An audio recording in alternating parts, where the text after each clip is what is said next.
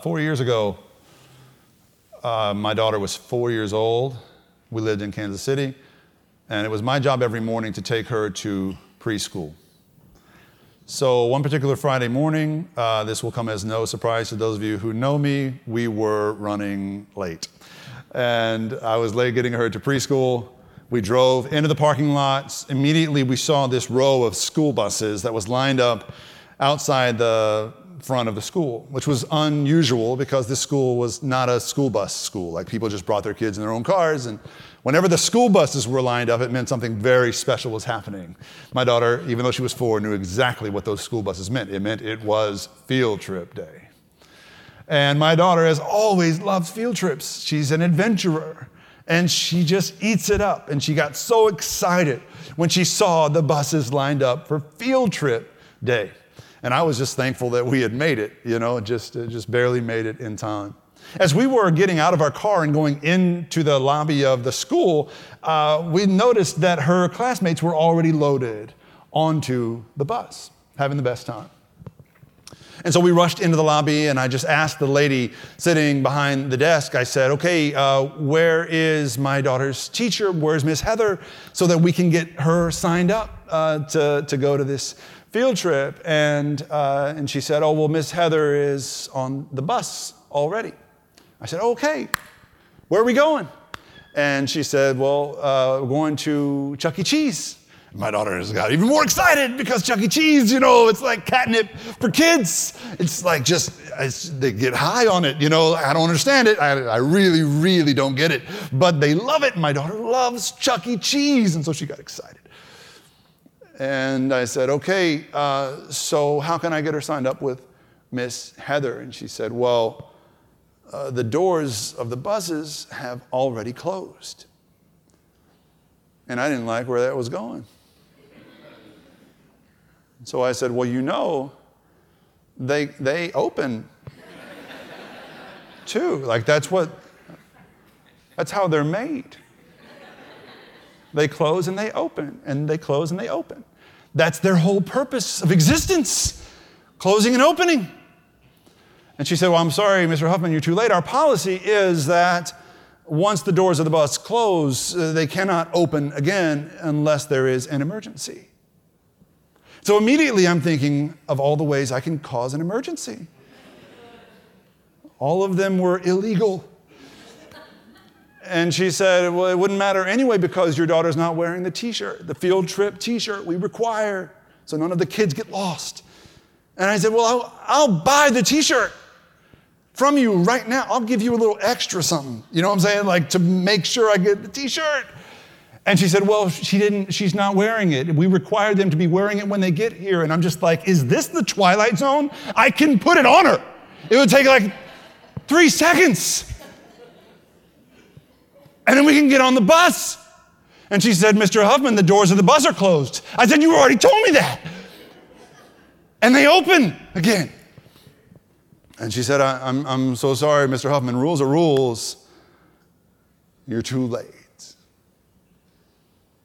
So my daughter got wind of what was going on, and she's looking out the lobby window toward the buses, and all her friends' faces are plastered to the windows, looking down at her in just the worst kind of judgment, sticking their tongues out at her and licking the glass and all this.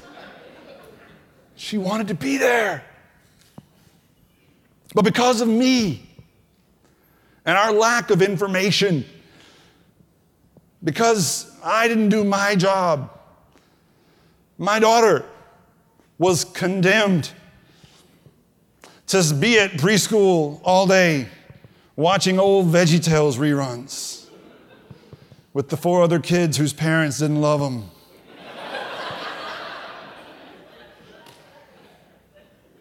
And it was because of me and the stupid arbitrary rules of the lady behind the desk. I was filled with rage when I thought about that lady. But for the moment I had to deal with my daughter, right? So I just got down on her level and I just wanted to hug her, and she turned and she hugged me back. And y'all parents, you feel my pain, right? Like there was some crying going on, man. There were tears. sobs, there was snot everywhere.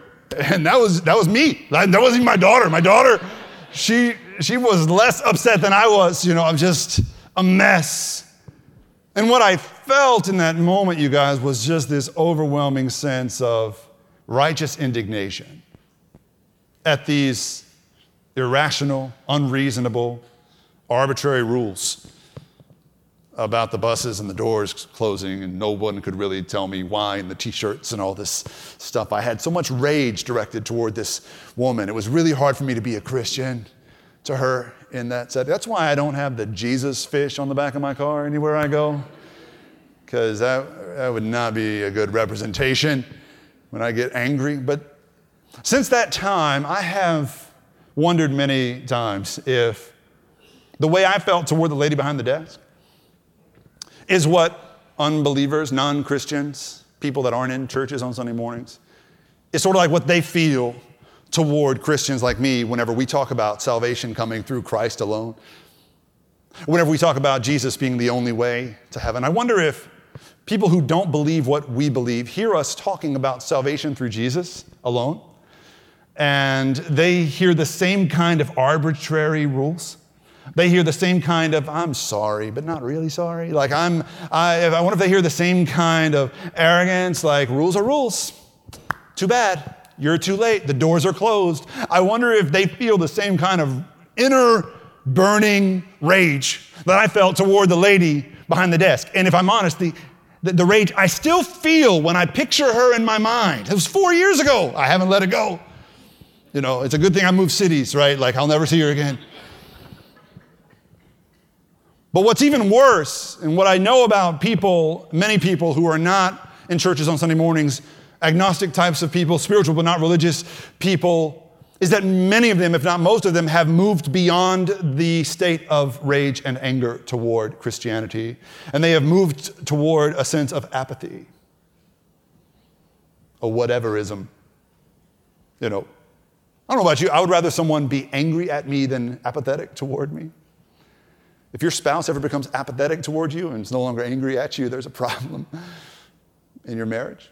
All right? I would rather someone just get angry with me.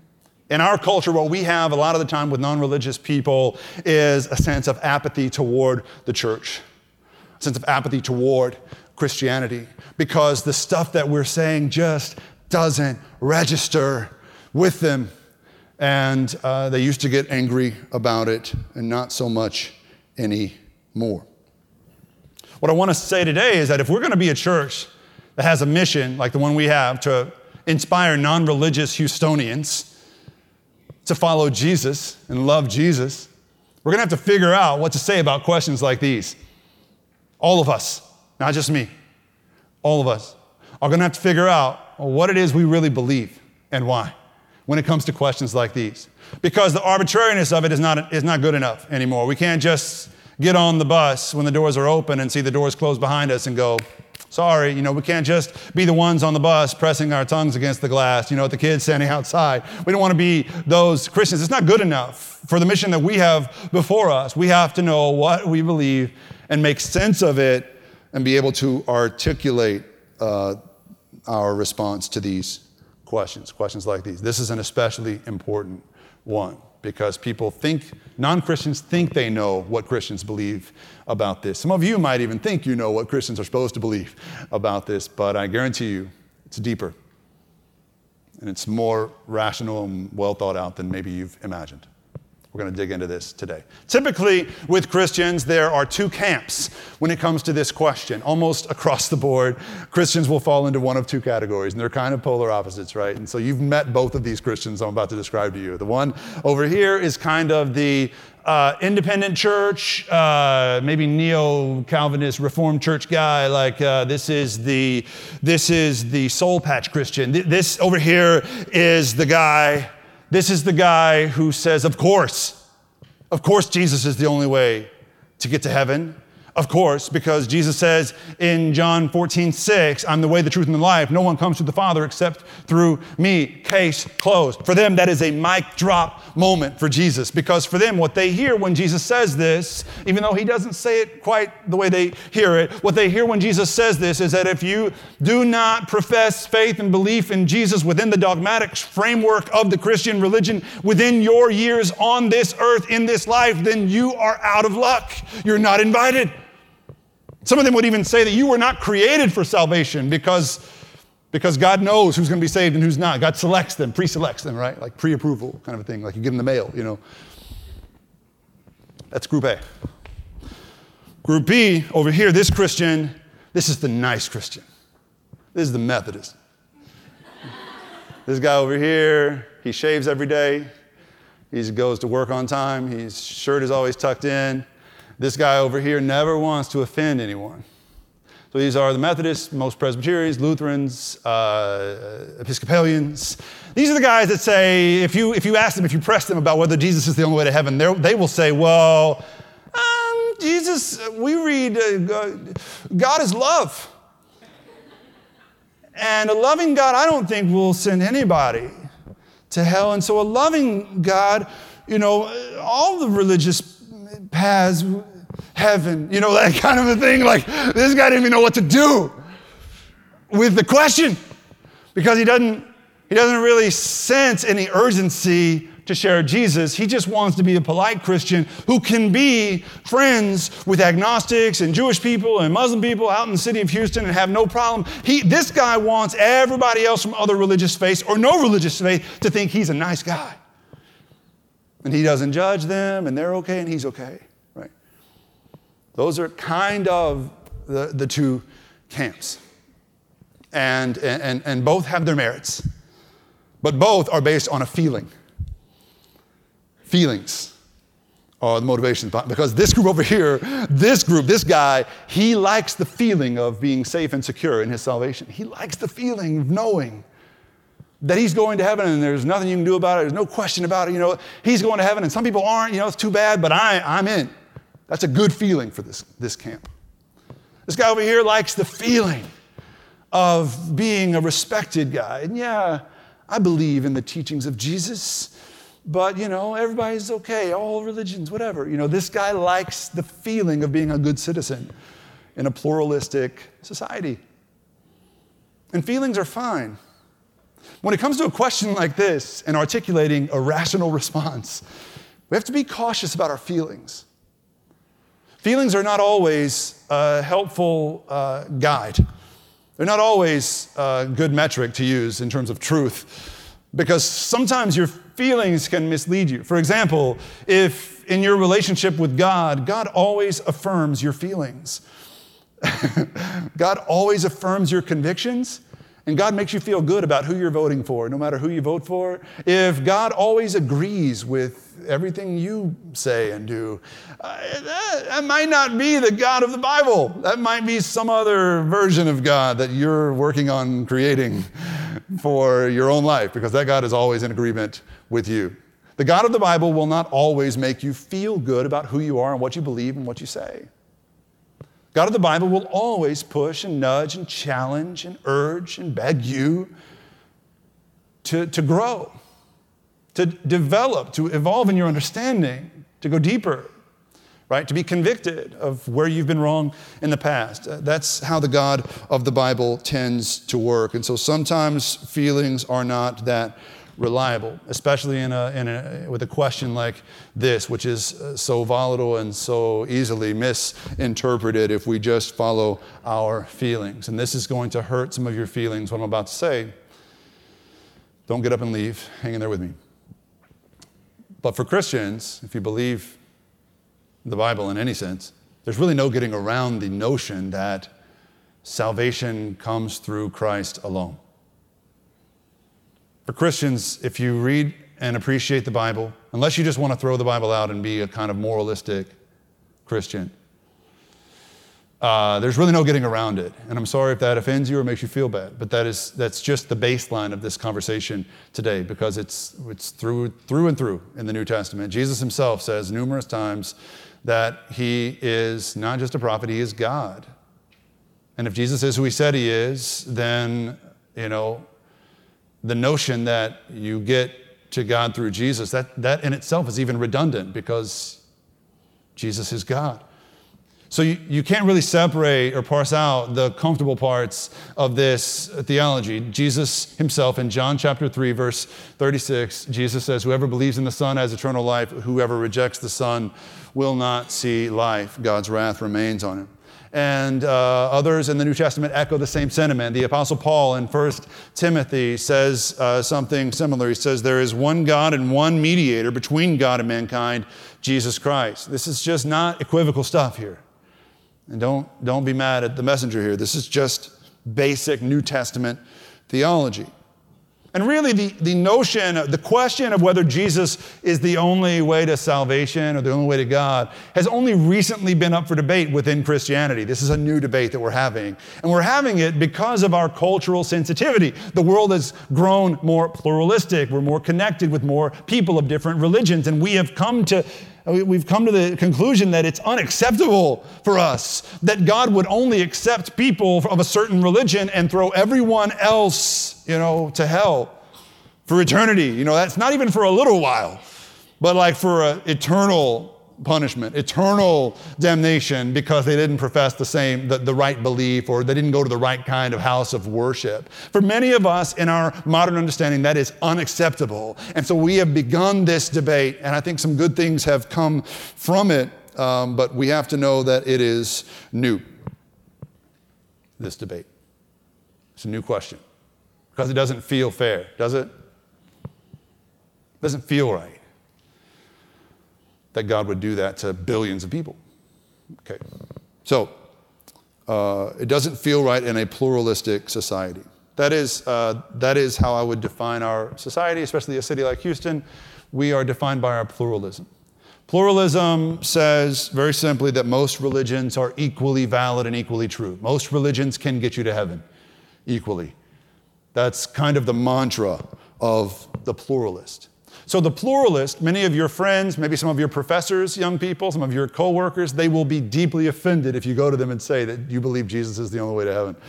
Maybe you've tried it and got the bruises to show for it, that kind of a thing. You'll fail some college classes if you stick to your conviction that Jesus is the only way to heaven, because it's so offensive to the pluralist. And the pluralist will, in turn, try and argue in a couple of different ways against our claim of exclusive salvation through Christ. Then we use a couple of different arguments that have been really just logically debunked, but I'll walk you through them real quick. The first and maybe most common argument that they will use is something called the argument ad hominem. The argument ad hominem is basically the idea that if I can discredit you as a person, then by virtue of your being discredited, your argument will be proven false. I'm kind of muddying the waters here, but basically what they say is the truth of your claims is connected to your own morality. And if I can prove you're a bad person, then the things you say must be bad too. And so if I can prove that you are a hateful, bigoted jerk, then no one will listen to you, because the things you say must be false if you are a hateful, bigoted jerk and you are saying those things. And so if you believe Jesus is the only way to heaven, and everyone else who doesn't fit into that tiny box of your worldview doesn't get to go to heaven and everyone else goes to hell, that proves you are a hateful, bigoted jerk. And so the things you say must be false. Here's the logical problem. This person has a conundrum, because the veracity of a truth claim is not dependent upon the moral character of the person saying it. Truth is independent of our morality. Thank God for that. Truth does not depend on you being a good person. Plenty of good people have believed and said bad things. Plenty of bad people have believed and said good things, true things, right? So truth is truth, and it stands apart. So, you can't really make this argument without it being turned against you. The person who argues this, I could easily come back and say, okay, so you say that I am a hateful bigot because I think Jesus is the only way to heaven, and anyone who believes otherwise is wrong and misguided and condemned. So I'm a bad person. I can say to this person who believes this, explain yourself. How did you come to the conclusion as a pluralist that pluralism is the only right way to believe and see the world? And anyone who doesn't agree with pluralism is wrong or, outcast or ostracized in some way. How did you become so convinced? Doesn't that make you a hateful, bigoted jerk, just like you say that I am? The argument itself is not dependent on the person making it. This is a logical fallacy. If you're a Christian in the real world, you'll hear this from time to time. Second thing that I hear frequently is something called the genetic fallacy. And the genetic fallacy just says that your beliefs are what they are because of where you were born or how you were born or to whom you were born. You've probably heard this as Christians. You're only a Christian because you were born in 20th century America in the Bible Belt to Christian parents. If you were born in Pakistan, you'd be a Muslim with a whole different worldview. And so your beliefs must be invalid or untrue or finite, those kinds of things. And so the idea is that I will critique where you got your beliefs from, and in doing so, I'll invalidate your beliefs. Obviously, the person that makes this claim has some explaining to do as well, because to someone who says that I'm just a Christian because I was born in the Bible Belt in the 20th century America, I can turn around and say, well, you're probably a secular atheist, because you were born in the post-Enlightenment white West to probably elitist parents who made you eat kale and granola growing up. Like, that's why you're an atheist, and so it must not be true. You can turn these arguments around, and so they've been proven to be lacking in logic time and time again. My apologies to kale enthusiasts in the room. You're not all atheists, just most of you. So the arguments against our claims fall apart pretty quickly. But lest we get arrogant as Christians, we have some things to answer for too. Because too often Christians have taken delight in being specially chosen, like we're better than anybody else. Like we're holier than thou, like we deserve the salvation we've gotten and others don't.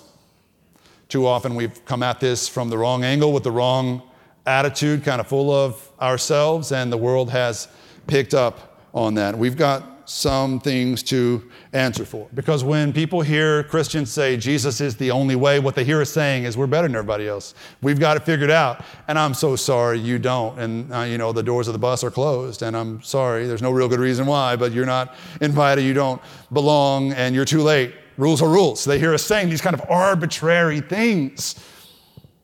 And we can do better. We can do so much better. As Christians, there's so much more to say, and I want to spend the rest of our time today debunking some of the hypocritical things we've learned as Christians and going deeper so you will have things to say in your workplace, homes, schools, things like that. For me, it's really, really helpful to break down this question everybody asks, is Jesus the only way to heaven, into three different questions. The three sub-questions are, who is Jesus? What is the way? And what is heaven? I'm going to tag hell onto that too. What's heaven and what's hell? Those are the three questions I think we really should be asking, because for Christians, if we don't start with who is Jesus, we're not going to make sense of any of this. It's going to sound just dogmatic. Right. So who is Jesus? For us, Jesus is more than just a religious leader. Why? Because he said he is. And all of this depends on whether Jesus is really who he said he is. If Jesus is who he said he is, then all of this is a no-brainer, right? We're banking on Jesus' legitimacy. Because Jesus said, hey, I'm not just a prophet. Jesus said, I'm not just a guru, I'm not a teacher, I'm not a messenger. Jesus said, I am God incarnate. And this is a different claim. This makes Jesus unique, and he stands out among the backdrop of other major leaders of other major world religions. No one else said the things Jesus said, especially when you consider where Jesus ended up on the cross. Naked, beaten, bloodied, humiliated, for all the world to see, laid bare under a curse. All the while he said he's God dead on a cross. This is a unique claim. Jesus is not the same as other religious leaders. And if he is who he said he is, then he's truly unique. And the Christian claim is truly a different claim. Jesus said he is God incarnate, which means not only is he unique, but he is eternal. This is a very important point for Christians, because when we talk about the eternal nature of Jesus, we're not just talking about Jesus as a man who lived for 30 plus years in the first century in Judea. We're talking about an eternal presence, an eternal being. We're talking about someone who pre-existed the Christian religion. Okay? So Jesus himself said, I was present at creation. Jesus said, I will be present at the last day of this age. And so when we talk about salvation coming through Christ alone, we cannot make the mistake of switching out Jesus for the Christian religion. We cannot make the mistake of saying that, yes, we believe salvation is through Christ alone, therefore we believe that salvation is through the Christian dogmatic set of beliefs alone. Those are two different things. And I'm not discrediting this at all. I believe strongly in this, but Jesus, the eternal being, pre-existed this. This has been around for 2,000 years. Jesus has been around for 14 billion forever, right? So we must separate the person, the eternal person of Jesus, from the Christian religion and not make the mistake of becoming so dogmatic that we cut out the majority of people who've ever lived, including those who lived before Jesus walked the earth. Are y'all with me? Very, very important distinction, the eternity of Jesus. Now, all of that said, I must say I believe that Jesus is the clearest, and following Jesus in this way as the church, as Christians, is the clearest, surest path to know salvation in its fullest form in this life and beyond. I've got to say, we still need to retain a sense of urgency about sharing this with the world, because this is the best, clearest path. I believe that completely. And so I think we need to retain that kind of urgency, because the way he shows us, the way of Jesus, sets people free. The way of Jesus, learning that we are loved, learning to accept the love of God, accepting the forgiveness of God, being set free to forgive the people who have wronged and hurt us. Jesus says he will know those who have been set free by his grace by the way that they respond to that grace. He says in Matthew 25, he says, I will know who you are by the way you respond. If I see you feeding the hungry, if I see you visiting the imprisoned, if I see you healing the sick, if I see you taking care of one another, I will know that you are mine, because you are responding to the grace I've given you by showing grace to others. This is the way of Christ, and I believe it's the best way to know God and his salvation. So we continue to share Jesus, but, and this is going to give some of you some hope for your kids and your friends who may not fit into our dogmatic understanding of Christianity. But the Bible allows for the salvation of those who have either never heard of Jesus or have been fed a lacking, bastardized version of the gospel in times and places where the gospel that was preached was not the gospel of Jesus. Are y'all with me? The Bible, it's not me, it's not because it feels good. The Bible allows for this. We call the life, death, and resurrection of Jesus the special revelation of Christ. That is the special revelation. It is extraordinary what happened through the life, death, and resurrection of Jesus. We are privy to that information, and we should be joyful and grateful every day. But the special revelation is not all there is. Biblically, there's also something called the general revelation of Christ. The general revelation of Christ is God's invitation to the world, to the whole world, through the beauty and wonder and majesty of nature, and through the inner workings of the human conscience.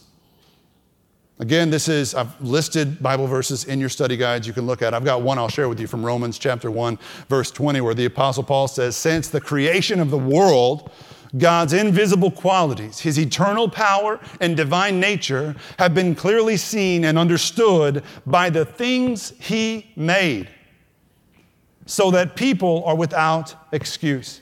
So it's not about, I never heard of Jesus. It's not about, I was never a Christian or they were never Christians, poor them. God gives everyone a chance. God reaches out to everyone. And we don't believe that this general revelation constitutes salvation apart from Christ. We just believe that because Christ is an eternal figure, an eternal presence, this constitutes the benefits of Christ's atoning sacrifice on the cross to those beyond this Christian religious framework. It's a lot of big words. Are you with me? We believe that the benefits, the gifts of his atonement and reconciliation are extended to the whole world, even those who never heard of Jesus, because our God is gracious to the ends of the earth, and his will is for all people to know his name, his forgiveness, and his love. Regardless of where they spend their Sunday mornings, God speaks to those through his created order and through the human conscience.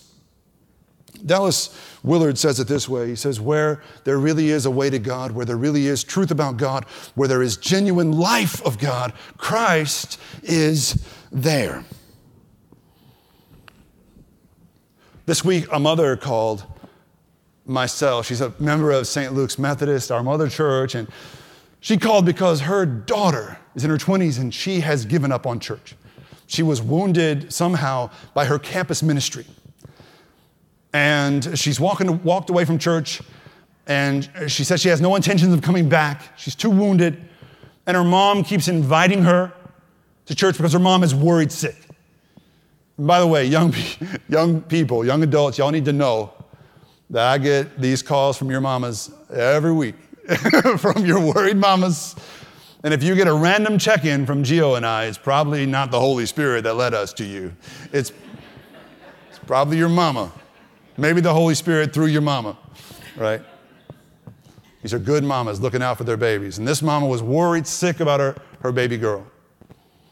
And she said, I keep inviting her, but all she wants to do on the weekends is go backpacking and camping in the hill country. And she's crying as she said this, and I said, I've never been camping in the hill country. Is it beautiful there? And she said, Pastor Eric, it is the most beautiful thing I've ever seen. I said, well, you can probably breathe easy, I think. I think God has your daughter right where she needs to be for now. Which is Texas, of course. But I think I want to make clear that, do I hope that young woman ends up in a chair in a place like the Story Houston one day, surrounded by people who love her unconditionally and support her and hold her accountable? Do I hope that she grows deeper in her faith through her life in the church? Absolutely. But I believe God can reach whoever he wants to reach. God can save whoever he wants to save. God can speak to whoever he wants to speak to, however he wants to speak to them. And sometimes things like nature and the conscience can be a bridge to the way back home. So we keep sharing Jesus. We don't get so arrogant as to assume that this church or the church is the only vehicle on its way to heaven. So what I'm saying is all of this, what all of this means is that, of course, we as Christians believe that Christ is different and Christ is the way to salvation. But it doesn't mean that God is an angry old man who just wants all of his, non-Christian kids to get off his lawn. That's somehow the image that we've created of God, this crotchety old man who just wants some of his kids. Our God is a father who wants all of his kids to come home. All of us. And again, I'm not saying that because it feels good. It's biblical.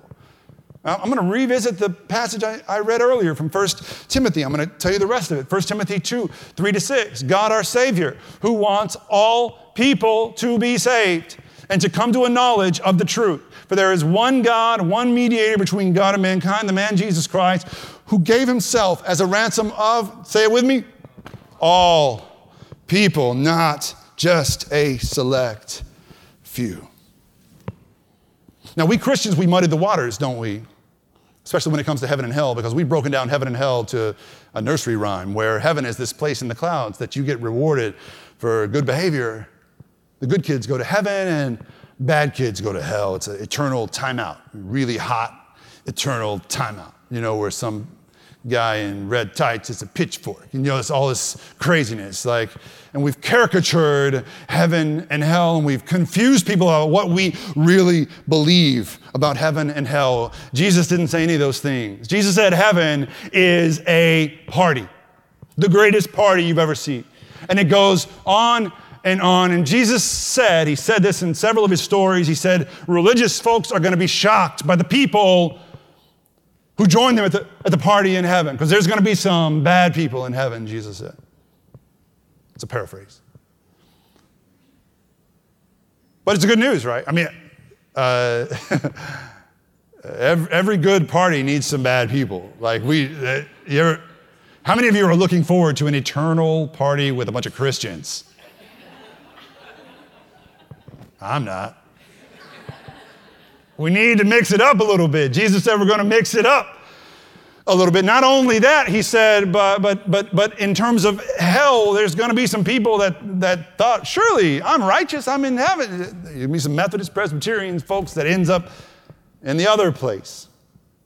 And he said we're going to be surprised both ways. Most of us think hell kind of works like this. God gives us a certain amount of time to make a decision. When our time runs up, if we hadn't said the right prayer or gone to the right church, then, I'm so sorry, the doors are closed and rules are rules. But that is not how Jesus described hell. He described it with a story about a man named Lazarus, who was a beggar, poor beggar, and a rich man. Lazarus lived outside the gates of this rich man's house, and they both die about the same time. And the rich man goes to hell, and Lazarus, the poor man, goes to heaven, where he's there beside Abraham. And this is where the story picks up in Luke chapter 16. So the rich man called to Abraham, Father Abraham, have pity on me and send Lazarus to dip the tip of his finger in water and cool my tongue, because I am in agony with this fire. But Abraham replied, Son, remember that in your lifetime you received your good things while Lazarus received bad things. But now he is comforted here and you are in agony. And besides, between us and you, a great chasm has been fixed, so that those who want to go from here to you cannot, nor can anyone cross over from there to us. Let's stay right there for a second. Okay, I want y'all to see this slide for just a minute. What's so shocking about this story is that the rich man has ended up in hell and he doesn't seem to even know it. Did you see it in the first part of the story? He didn't even ask why he's in hell or to be released from hell. All he said is, that poor guy up there should bring me water because he's poor and I'm rich. Serve me. Even though you're in heaven, I'm in hell. That doesn't cross his mind. He's blinded. He's oblivious to this. The other thing that's fascinating about this story is the last part of the line here. Jesus says that those who want to go from here to there, from heaven to hell, cannot. But then when he talks about those from hell to heaven, he doesn't say want to. Like, no one who's in hell wants to leave. You see the difference? They just cannot. It's not that they want to. The rich man is comfortable there, relatively speaking. And because of his state of mind, he doesn't even have a name. In the story, did you catch that? Lazarus, the poor beggar, is named Lazarus, right? It's his real name. The rich man is just named Rich Man. Because by the time this happens, his whole identity is wrapped up in his richness. That's all he's worked for. That's all he is. That's who he is. Rich man. His riches own him, and they have branded him and named him. In light of Jesus' words, I am not sure God ever sent anyone to hell. Not even one person has God sent to hell. It seems to me that hell is something people choose.